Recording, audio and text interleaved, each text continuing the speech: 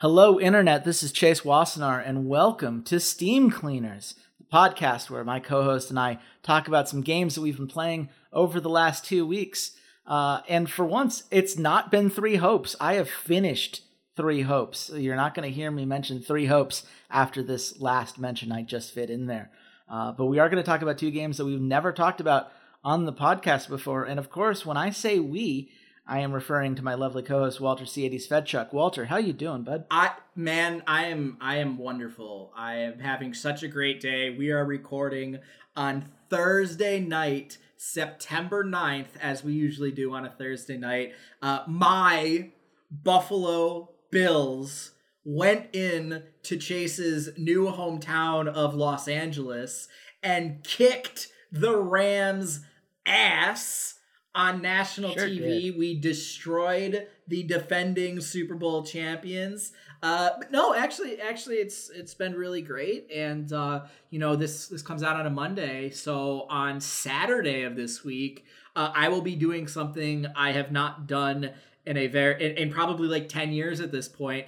I will be playing in-person Paper Magic at an event here in Rochester called Commander Sealed, which is a tournament where you play Commander, drafting from packs, and it's raising money for the Trevor Project.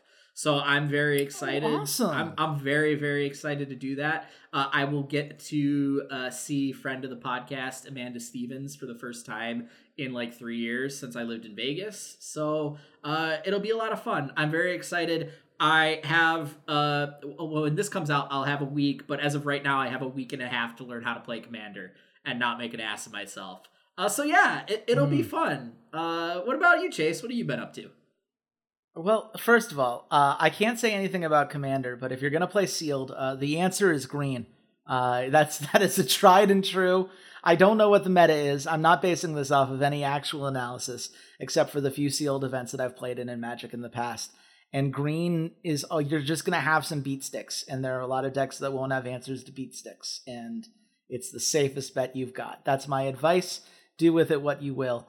As for me, I've been so much at the grind for a lot of dumb things that aren't worth putting on a podcast. I will say that, I guess I should say I turned 30 this past weekend. That was the thing that happened. That you did. I had a really lovely day. I was joined by a whole bunch of friends to play some Jackbox games that you were able to join us for, which was wonderful. And then I went out to Korean barbecue with some friends, which was a bit... That restaurant was really harsh in terms of how they let you get seated at the table. We almost lost our table because one of our people was running a couple minutes late. But it all worked out, and the food was delicious. And then we came back, and I drank too much alcohol and played some board games, and it was a really great night.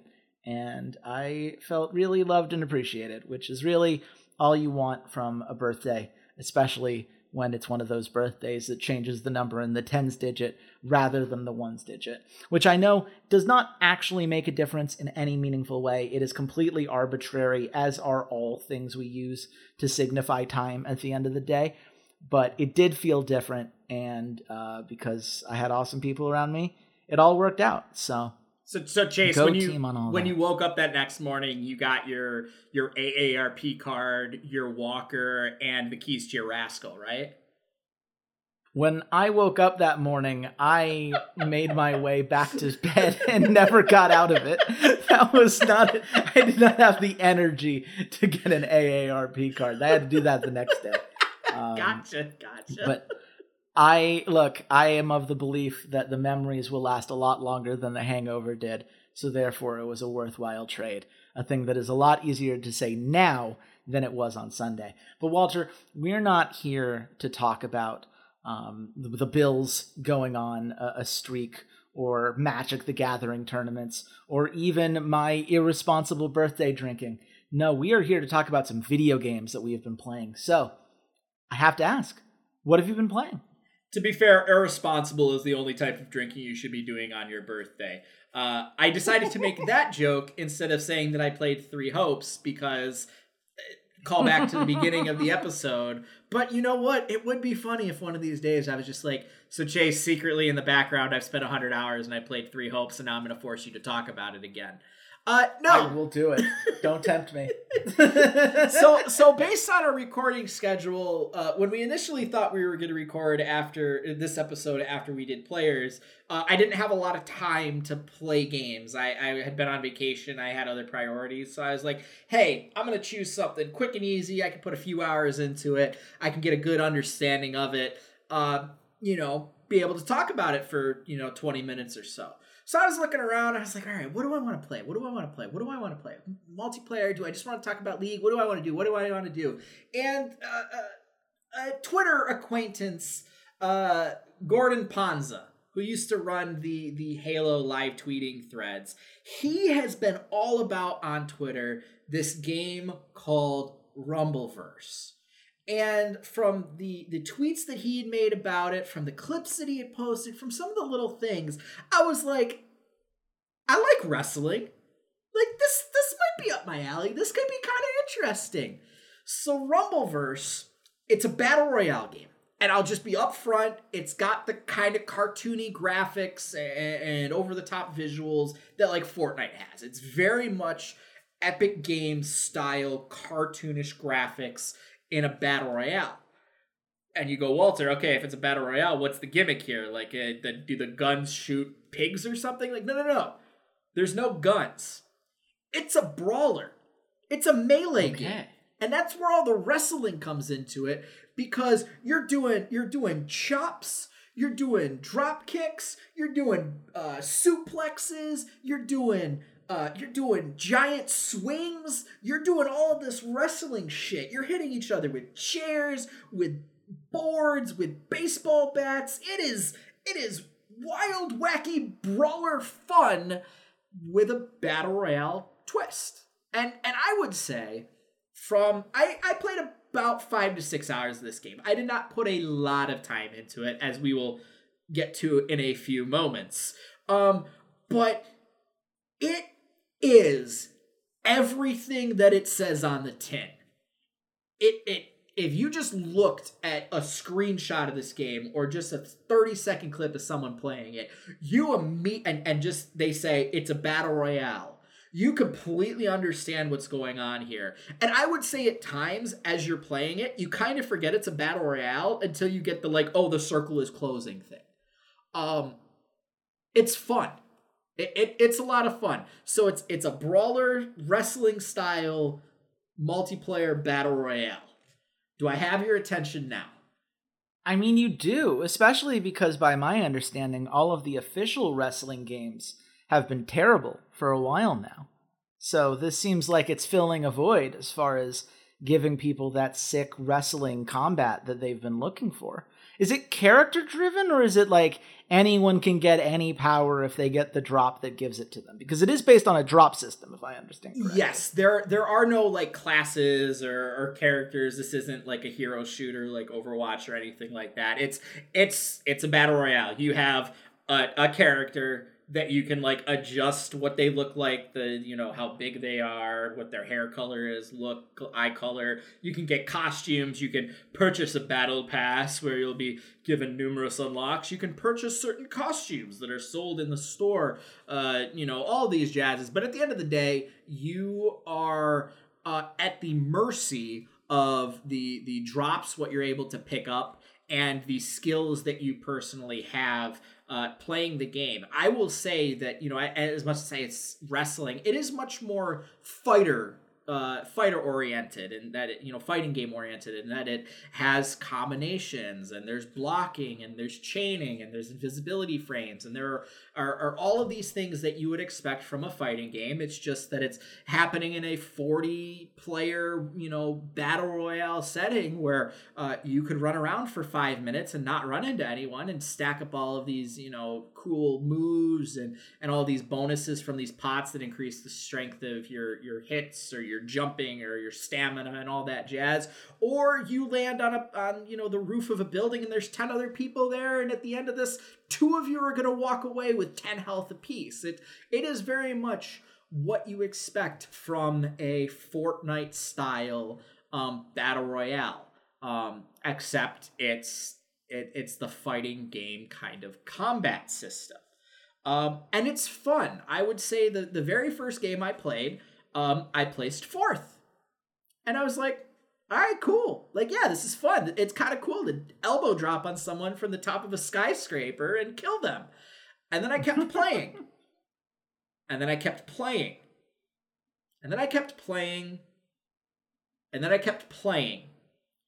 And I ran into a fault that I think I personally probably have, but I think that a number of people probably have with multiplayer games, especially when they've played a particular multiplayer game for a large number of years.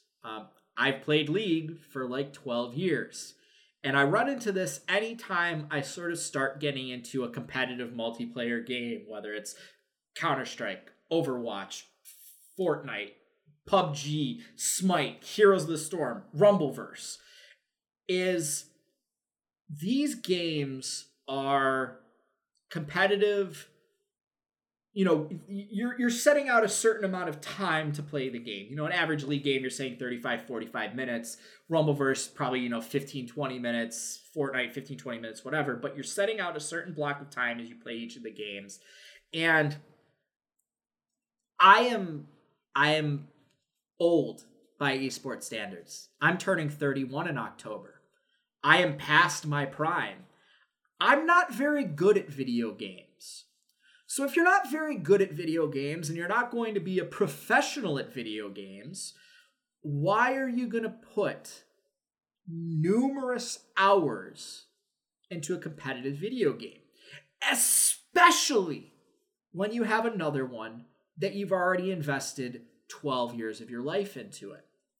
And as I played Rumbleverse, I was getting frustrated because as much as it was fun, as much as hitting the combos was fun, as much as getting the different kind of moves that you could get was fun, I was getting my ass handed to me 9 times out of 10. I'd say 90% of the time, the games I went into, I just died within the first 5 minutes. And then I queued up again. I'm like, all right, let's try it again. And there were a few games where I did pretty well. I killed a couple people and, I'd make it in the top 10 or 12. And then I'd just get run down by someone that's much, much better at the game than me. And, get killed and be like, oh, this fucking bullshit. Blah, blah, blah, blah, whatever. And then I'd be like, why am I frustrating myself with this? And trying to get better at a competitive multiplayer game when I already have one that I'm not amazing at League, but I'm pretty good at it. I can get gold every season. I can get that gold skin pretty much every season. And I ended up putting down Rumbleverse and I went to play League. And I would like to say it wasn't immediately after stopping playing Rumbleverse, but almost immediately after playing Rumbleverse, I went on a 16-game ranked winning streak and got gold this year. Wow. Okay. 12 of those games in Flex Queue. But so still. What? The training wheels, it's like the Dragon Ball Z, you had the weights on you while you played Rumbleverse, and suddenly your reflexes were high enough to start dominating League? No, I think it's just because I was playing Nico and nobody knows how to play against Nico, and then when I had to jungle, I played Trundle. No, I don't think anything translated across other than the sunk cost fallacy of League, of me having played it for so long, is yeah, I really like Smite. I think Smite is an awesome game, and I hope maybe, one of these episodes I'll get around where I'll take a break from League and I'll just play 20 hours of Smite in 2 weeks, and then I can sit down and really talk about that game and what I like about it and why I think people should play it. But at the end of the day, I always have League staring at me on my computer, and it's if I want a competitive, multiplayer experience, why wouldn't I just play the thing that I'm already kind of decent at? It's kind of like when a kid, when you're growing up as a kid and you sort of filter out which sport you're good at, if you're good at sports, and you decide you're going to play that through middle school and into high school. And then you get into high school and all of a sudden, gym class, you find out hey, I'm really good at volleyball. But if you're already a football player and you've already spent, 8 years playing, competitive football, you aren't all of a sudden going to be like, yeah, you know what? I actually want to change and be a male volleyball player. Like, it's very rare that sort of trade-off happens where you're going to give up all of this experience and time you've already put into something that you love and you enjoy and you're, relatively good at, to be like, nah, you know what? I'm going to try this other thing. There's a reason LeBron plays basketball and not soccer. It's like a sunk cost fallacy. And I hate that that's ultimately what did in my interest in Rumbleverse, because it is fun. It ticks a lot of boxes for me. The wrestling like motif that it has around it is really fucking cool. I wish I wouldn't have to put so much time into it to be good at it. And then a byproduct of that being good at it means I'll finally start really enjoying it, instead of just being like, yeah, I'll play it for 45 minutes. Somebody hit a dumb move on me and I'll rage quit out of it and be like, fuck it, I'm going to go play something else. The way you're describing it really reminds me of my experience with Fall Guys. Because I really like Fall Guys. I think Fall Guys is a great game. I still think it's a great game. I know it had a bit of a downswing before it went free to play and got some console launches. But I love the concept of it. I thought it was very fun. And it's one of those games that's very silly in its design. A lot of those games are built to have at least a little bit of luck involved. At least when you're first starting out, you can kind of get away with a lot of different things. But as people played it more and more and they got better at it, I wasn't able to keep up and play, and I started doing worse and worse. And, you do get to that point where it's like, is this my game? Because I've always felt like you can only have two games running at any time, right? You can have the game that's your main game, the one that you're constantly playing. You're either like a live service game or your free-to-play competitive game, whatever it is that's, your thing. For you, it's League of Legends. For me, it's the game we're going to talk about in a little bit, as of now at least. So you can have one of those, and then you can have the thing that you play for fun. That is your, like, I'm trying to experience a story. I'm trying to experience a world, a different kind of gameplay, something that's probably like single player. And it just means that like games that you might otherwise enjoy fall to the wayside because you simply cannot play all of those games. There aren't enough hours in the day. I would love to play more Pokemon Unite than I do, but I just don't have the hours in the day. I can't remember the last time I booted up League of Legends because I have my own thing now. So I guess the question I have for you, Walter, is in an alternate world, in a world in which you don't already have League of Legends taking up a significant amount of time and brain power, could Rumbleverse have been your game? Yes, but with a little caveat.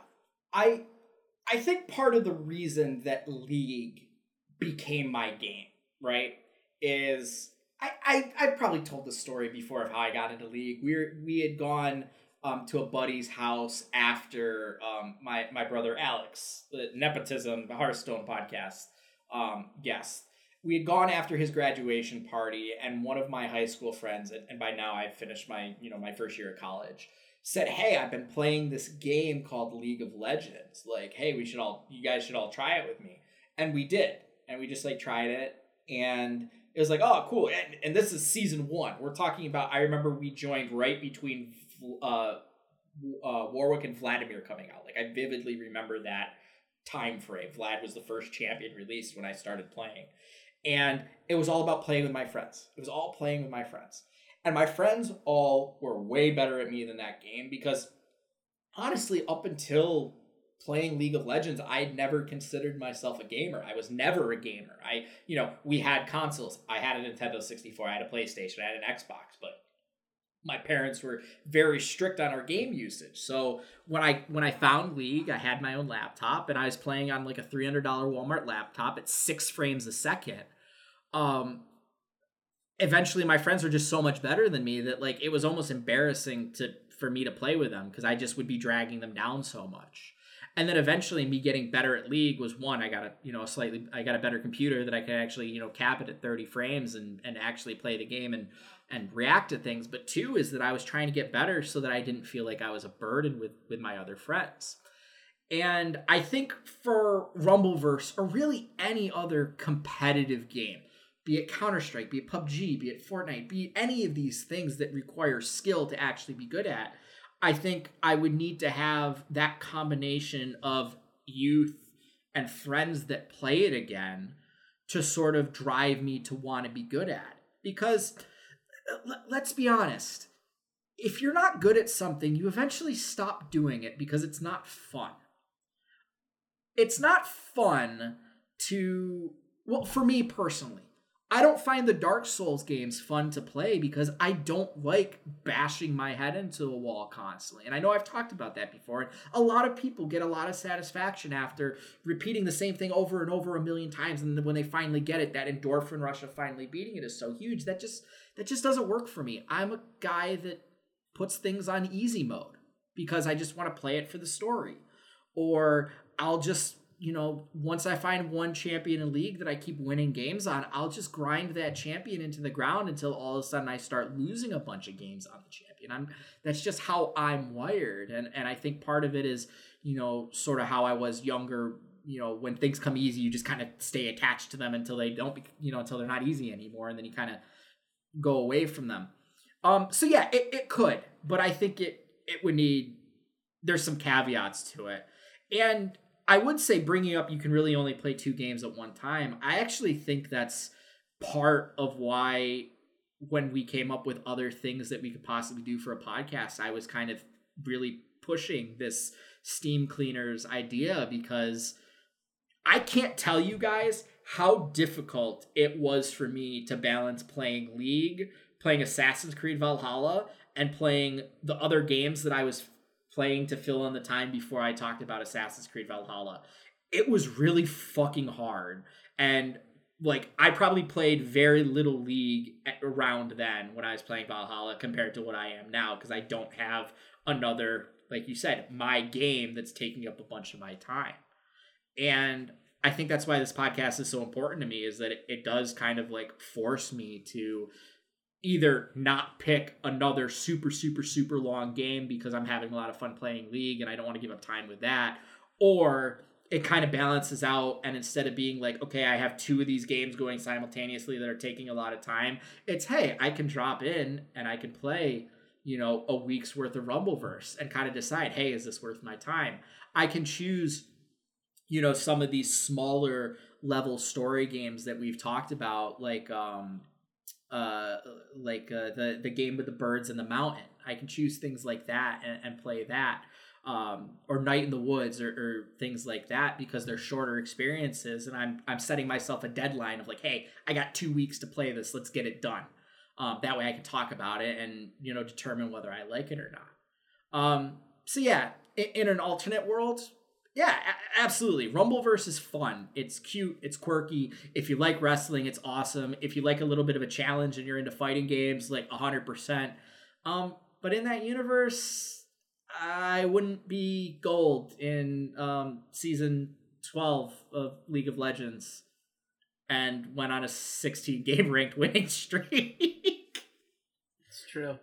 Your mental health might be better in the long run, but otherwise, there's certainly a lot you would have missed. Chase, you and I both know I hate myself. That's why I play League.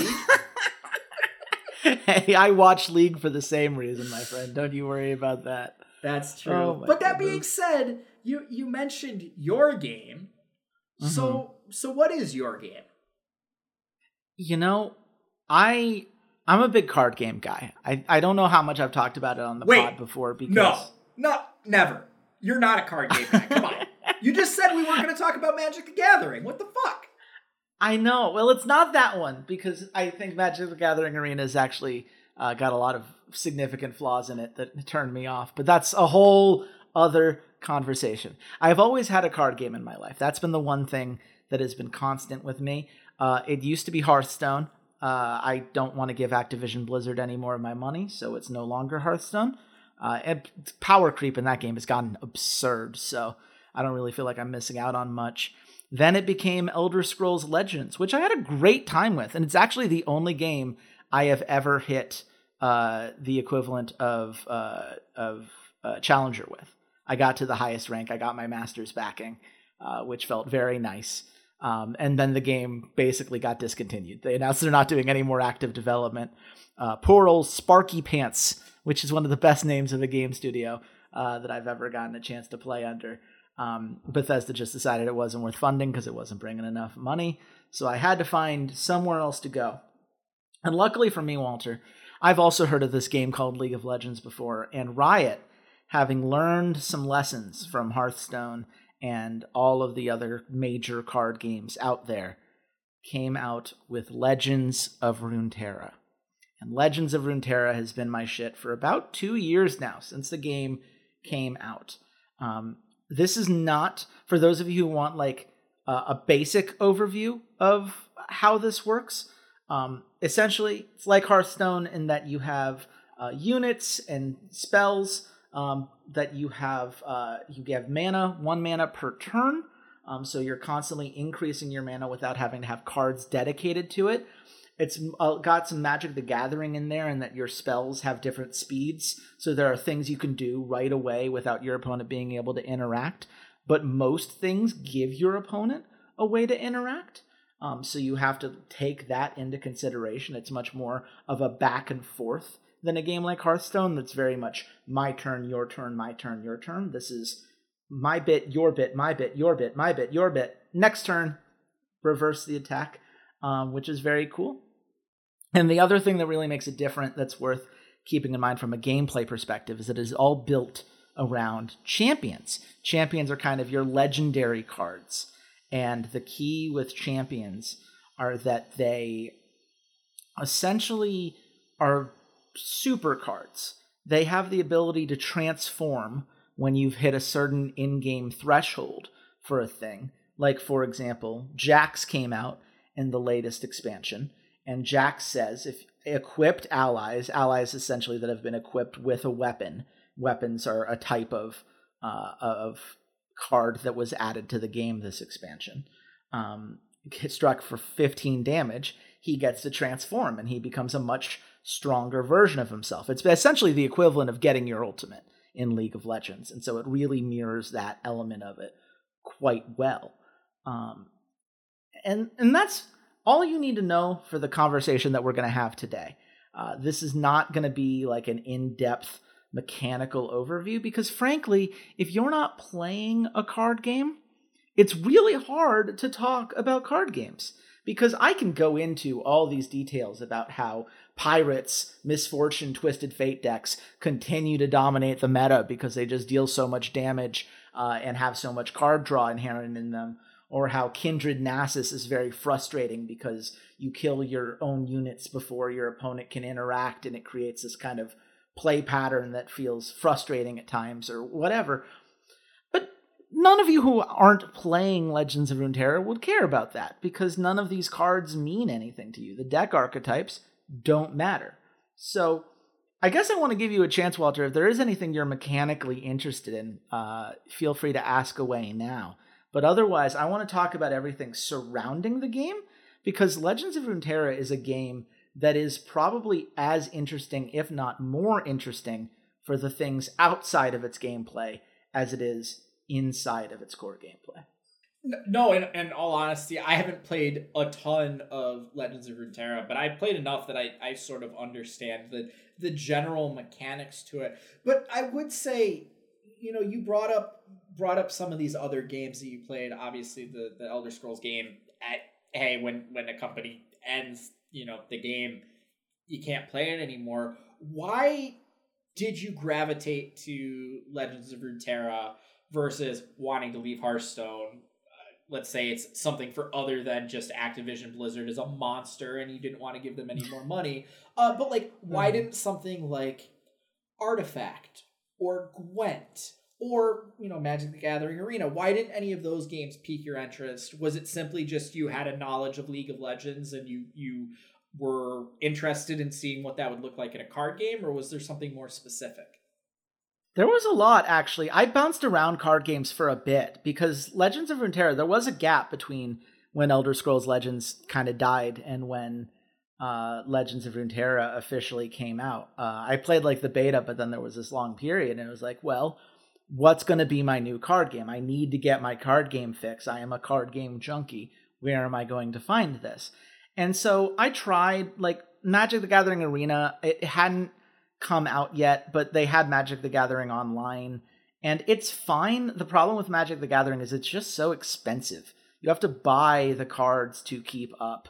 And if you're doing the format that I most enjoy, which is draft, because that way you're kind of building things as you go. You don't have to worry about having this like standard deck that, you know, each card is more expensive because more people want it because it's the thing that's good. And the power level can get a little crazy and harder to manage. It just takes money. It's money and it's time. Magic the Gathering games are very slow because Magic the Gathering requires you to not just control your cards, but also to control your mana supply. You have to have these lands that that allow you to build up resources and to do the things you want to do. And I just find too many games get decided by either drawing too much mana or too little mana, which, you know, inherently card games are going to have good draws or you're going to get bad draws. But the number of games that just became untenable was too high for me. I tried Gwent. Gwent is weird, like its positioning elements are interesting, but I do find that it is kind of, it doesn't feel as much like the kind of card game core that I like, because so much of it is being able to predict what your opponent's going to do on that next row and thinking like 5 turns ahead from this positioning perspective. Gwent's gotten, I think, better since the era in which I played it. They've revamped some things, and I've heard that it's good for people who like that kind of thing. It just didn't quite click with me. The Pokemon trading card game is fun. It's just very simplistic. The Yu-Gi-Oh card game can go fuck itself in its modern day. I did play a lot of Duel Links, and Duel Links was great while it was still limited to the kind of power level that I was used to from back when I played, and then slowly but surely, they started adding the sets back in that I had escaped from. And it's like, well, this isn't the game I want to play anymore. I'm not trying to play Wombo Combo the game, where it's all about can you get your Link summons and Synchro summons and XYZ summons and blah, blah, blah, blah, blah, blah, blah, blah, blah. Makes my head hurt. And I tried Shadowverse. Shadowverse, interesting. The transform mechanic, every card having this like more powerful version of itself, really cool. It's very anime, and I say that without shaming anybody who loves that kind of thing. I get it. I understand the appeal. I just found it, some of the art I found to be off-putting in a way that I couldn't quite get over. And, you know, with Hearthstone, I left with the Blitzchung thing. That was the thing that really took me out of it. But even if I could have ignored that, it's just the power level has gotten so out of control. It is just expanded so far beyond what it used to be that I just didn't find it to be nearly as fun as I once did. So I went through the games. I really tried to find something. And Legends of Runeterra was just the best of all of those worlds. It had the interaction that I loved from Magic the Gathering, but with the mana system from Hearthstone that I enjoyed, while also having this new element in spell mana that really rewarded you for thinking turns ahead, like some of those games that I had loved. The champion dynamic is really interesting, and it enables clear archetypes that make deck building satisfying and fun. And it really solidified itself once you started getting into some of the solo player modes, because they do have a PvE system similar to games that I've loved, like Slay the Spire, or Monster Train, or Griftlands. You know, I love those kinds of roguelike card games, and Legends of Runeterra's version now called Path of Champions is a lot more in-depth than the original version of that was, but having a roguelike that you could keep playing without having to, like, deal with opponents or a frustrating meta if things ever got to a certain point, was really cool and fun. So certainly the League of Legends background and everything had a huge part of it.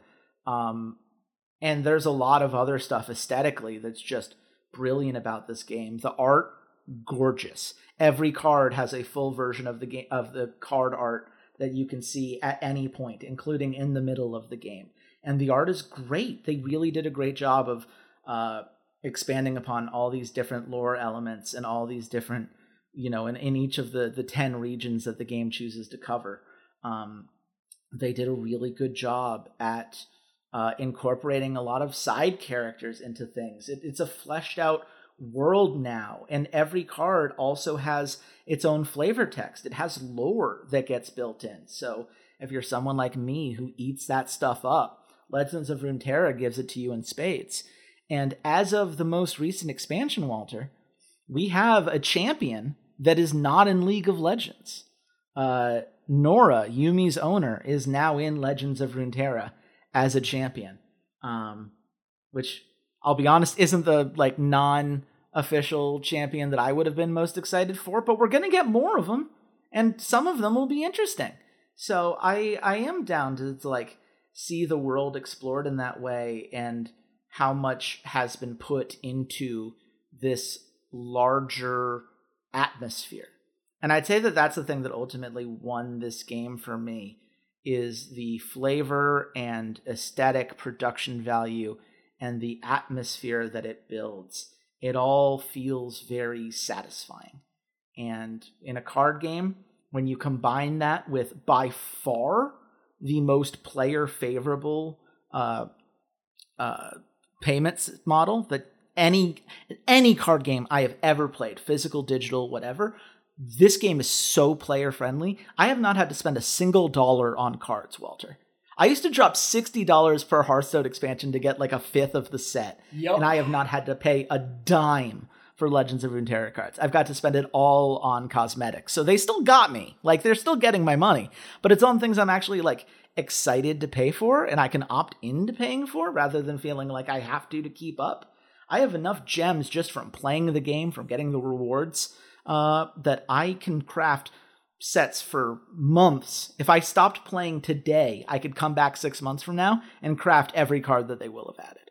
And no other game does that. It's honestly, arguably, too player friendly, because it's prevented them from making as much money on the game as Riot would have liked, which is why we're seeing some developers start moving away from Legends of Runeterra and onto other projects like that MMO that Riot keeps working towards. So, outside of that, though, it sure is nice. It's just, it has all of the things that you want if you are someone who loves the aesthetics and feel of a game as much as I do. So two quick questions before now, then you can go gush about all the out of game stuff that they've added in here. The first is, you talk about the player friendly and how you've amassed all these gems. How much do you play a day, a week? How many hours do you think you're spending on it to get it to that point where you're able to get all the cards without spending real money? Maybe an hour a day on average. Not a ton, honestly, for this kind of game. And I could play less and I'd still be fine. Like I said, I have enough banked to craft every card that could come out for at least 6 months to a year if I just stopped playing now, never got any of the rewards from the battle passes that come out, never got any of those things. So it's, at this point, it is a formality. And that's with playing, let's say 6-7 hours a week. It's very reasonable, very doable, especially when it's a card game. So you can be playing it while other things are going on in the background, while you're watching a TV show, listening to a podcast, watching YouTube videos on the second monitor. It's so easy to fit in, and I get so much more than I did from the same amount of time, if not more time, because I had more free time back then, than I did with Hearthstone. It's not even close. It's not a competition. Gotcha. I guess that's actually really encouraging then, that it's that little playtime, because I know I remember the Hearthstone thing. I remember when I moved to Vegas, I actually got way back into it, and I had all of these cards that were no longer useful for standard play, and I had to do hey, let's spend $60 on the new packs to try and catch up and play standard. So it's actually pretty encouraging that you can be a free to play player and still be able to get all the cards you need / want to actually be fairly competitive. My other question actually is about the Legend of Runeterra specific champion. How did the community react to that, even though I guess the choice of Nora is still kind of baked into the Riot Games League of Legends lore, via Yuumi? Because I remember at Heroes of the Storm when Orphea came out and was a Heroes of the Storm specific champion. It did not exist. She didn't exist anywhere else in, Blizzard's kind of lore, that there was sort of like memes and jokes about, well, of course the champion had to be busted when it came in because nobody else would play her because they had no attachment to her. Was there any kind of outcry about that, or was the Legends of Runeterra community pretty receptive to a game-specific character? Well, I will first let me address the first concern. Nora's bad. That card is terrible. So they absolutely did not make her strong in order for people to feel connected to the champion. It's very much a for fun card, I would say, more than anything. Though it has a couple decks that are fine. But honestly, I would say that the community handled it pretty well. There were certainly some people who were like, why did Nora get in when my favorite champion hasn't gone in yet? Like, I'm waiting for these things and I wanted to see this, that, or the other thing. And the answer to that, of course, right, is that you can't release all of the League of Legends champions and then only have non-League of Legends champions to release until new champs come out, right? Like, that would be a terrible cadence as far as champion releases go. So given the pace of the game, given the long-term planning that it has, I think it's something that a lot of the community recognized was necessary in the long run. You can argue whether it was necessary this early in the game's development because there are a lot of champs that still aren't in the game, but it is something that I think a lot of people are excited about because Legends of Runeterra has been built so much about building up the lore of the game. Every card has lore. Every card has flavor text and full art and all of these and voice lines and whatever else. And we have characters that we're like waiting to become champions in either the main game or here because they've come up in multiple different things. There's a card called Cytherea. Cytherea has had multiple different cards. There's her when she's just a little squire, like learning how to become a warrior. There's a version of her when she's Cytherea the Bold, and she's like this kind of general now, and she can command troops and make all of her troops stronger. And then there is a 10-mana card, Cytherea, the Lady of the Clouds. And when she is the Lady of the Clouds, she's like this beast riding on top of like these armored griffins and essentially charging into battle, having refined all of her kind of battle expertise from this journey that we've seen her on, including one card where she's not even named. She's just like a squire in the military because that's what she would have been along that journey.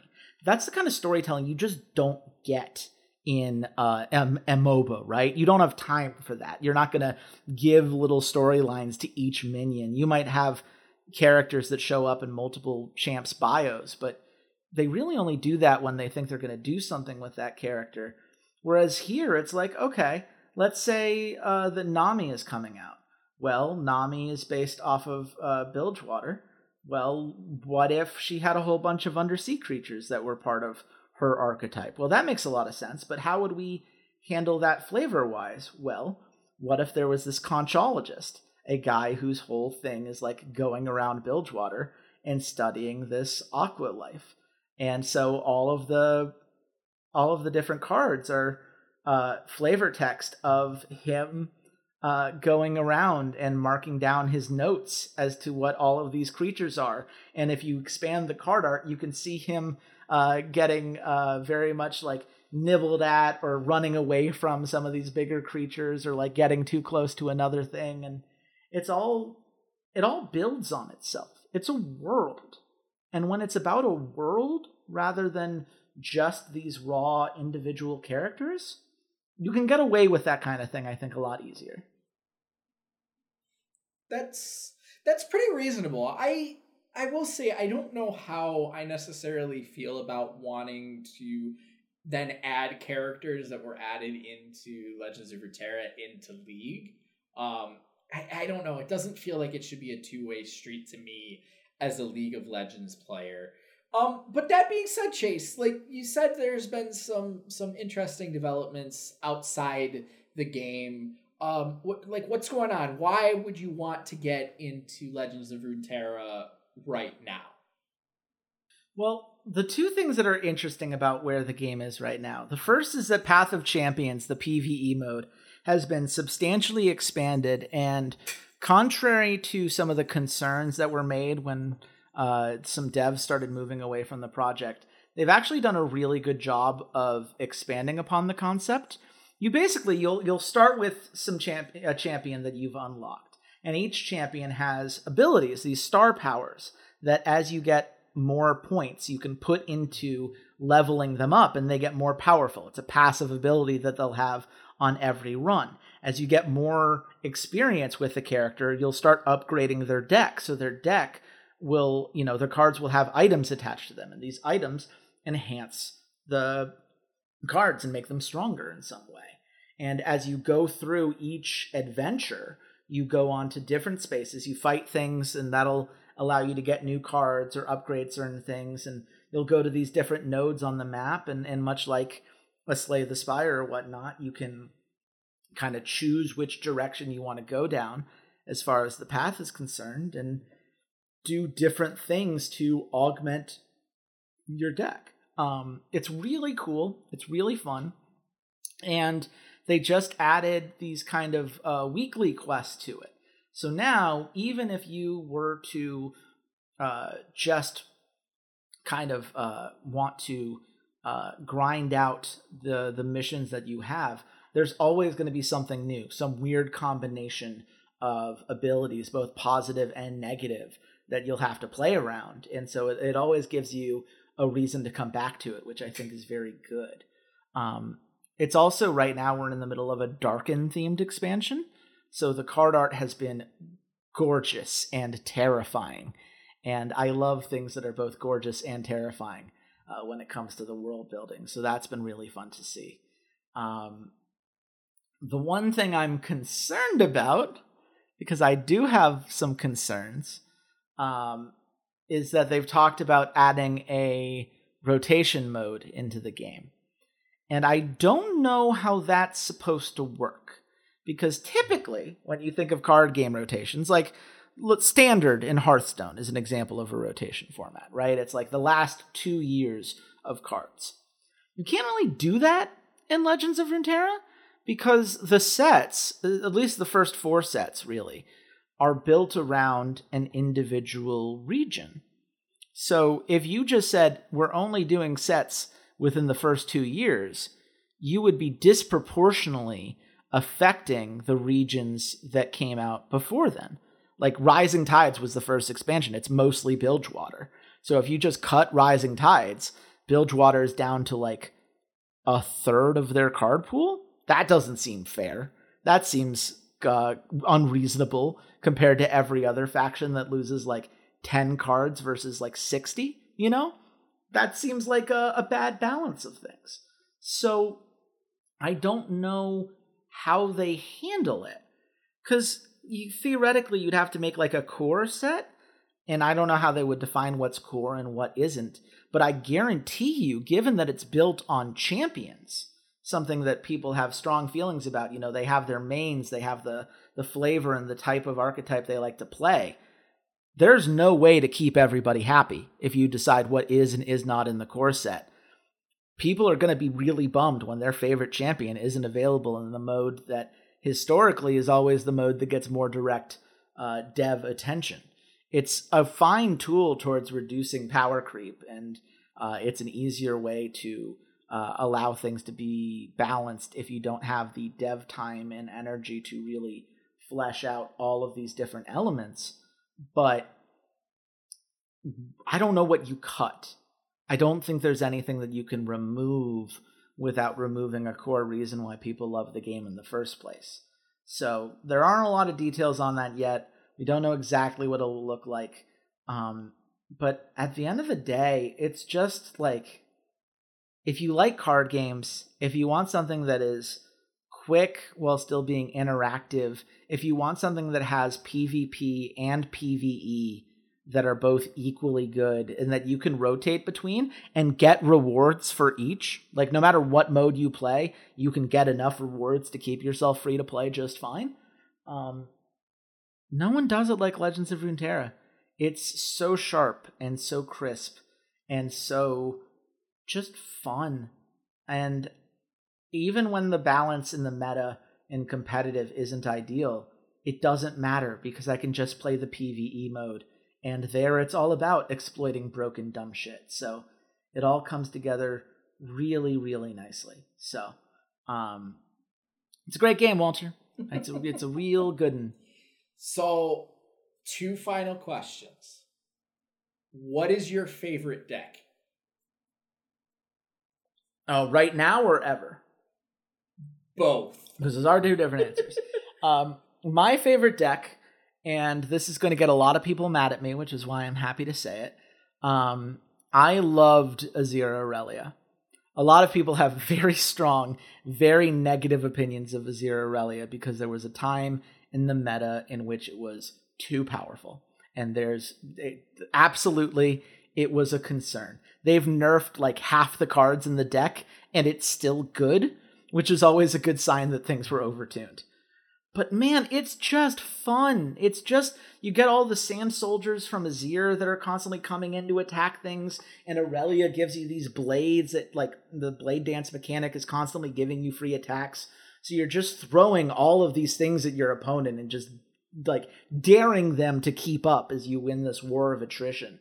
And I find that really satisfying. I've always really liked that style of gameplay, especially in a game like this where control decks can be hard because of the nature of, the games don't typically last that long. But it works really well, that kind of like forcing your opponent onto the back foot and to react to this kind of onslaught. Right now, I'm really enjoying Jack's Vi because it runs a card called Concurrent Timelines. And Concurrent Timelines says that the first time you play a follower, that is a unit that is not a champion, each round, you pick one of 3 followers of the same cost to transform it into. So you get the effect from playing it. Hearthstone players would know this as a battle cry. You still get that, but you also transform the unit into something new. So in this case, you run a lot of units who have pretty weak bodies because it makes up for it by having these items that get equipped to it. That's kind of the balancing thing. But with Concurrent Timelines, you change the body that the weapon attaches to. So instead of having a strong weapon on a weak body that then becomes a resource to do other things with, you get a strong weapon on a strong body, and suddenly you can just dominate a game out of nowhere because RNGesus was on your side.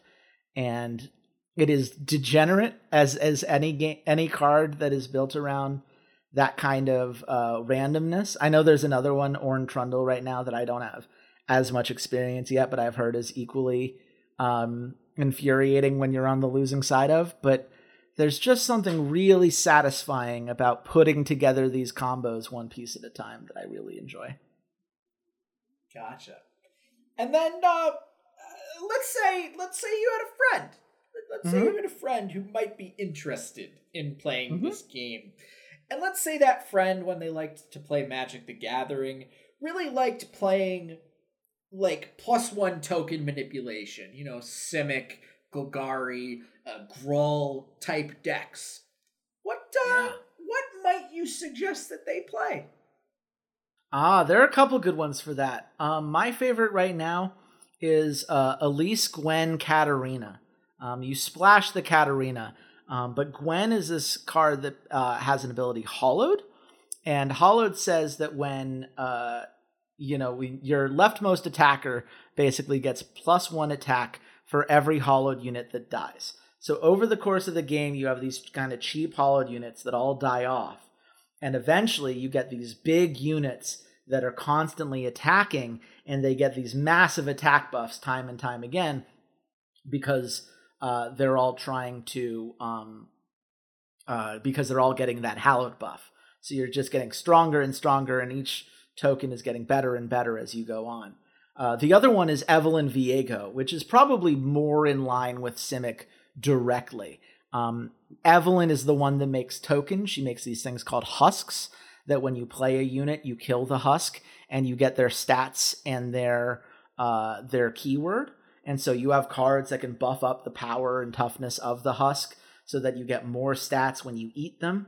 And Viego has this kind of encroaching mist ability where it creates an ephemeral unit, which is a unit that dies at the end of the turn. But each time you play an encroaching mist, the mist gets stronger. It gets +1/+1 each time.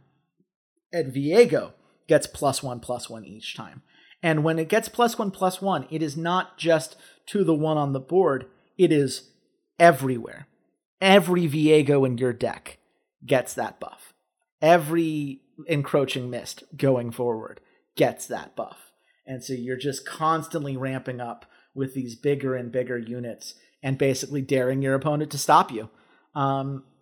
You could also go with Pike Rek'Sai. That has a lurk mechanic that is very much about if you have a lurk character on the top of your deck, all of your lurkers get +1 attack for the rest of the game. And so as you go on, you just become more and more fearsome with these sea monsters and void beasts that you command. So there's a lot for people that are wired like, I don't know, a friend of mine who I might do a podcast with. I don't know what you're talking about. I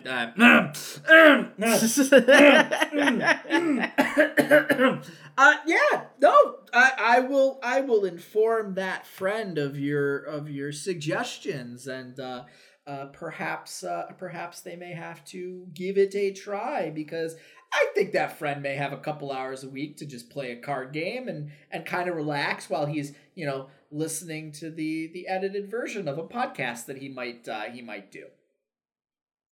Oh, that would be fantastic. We could if that person existed, they could play some games against me. I'd be happy to walk them through it. And you can play some Path of Champions because it's a quick way to go through it. You don't have to worry about your opponent taking their time. You can just go on through. The computer will always react immediately as you did a thing.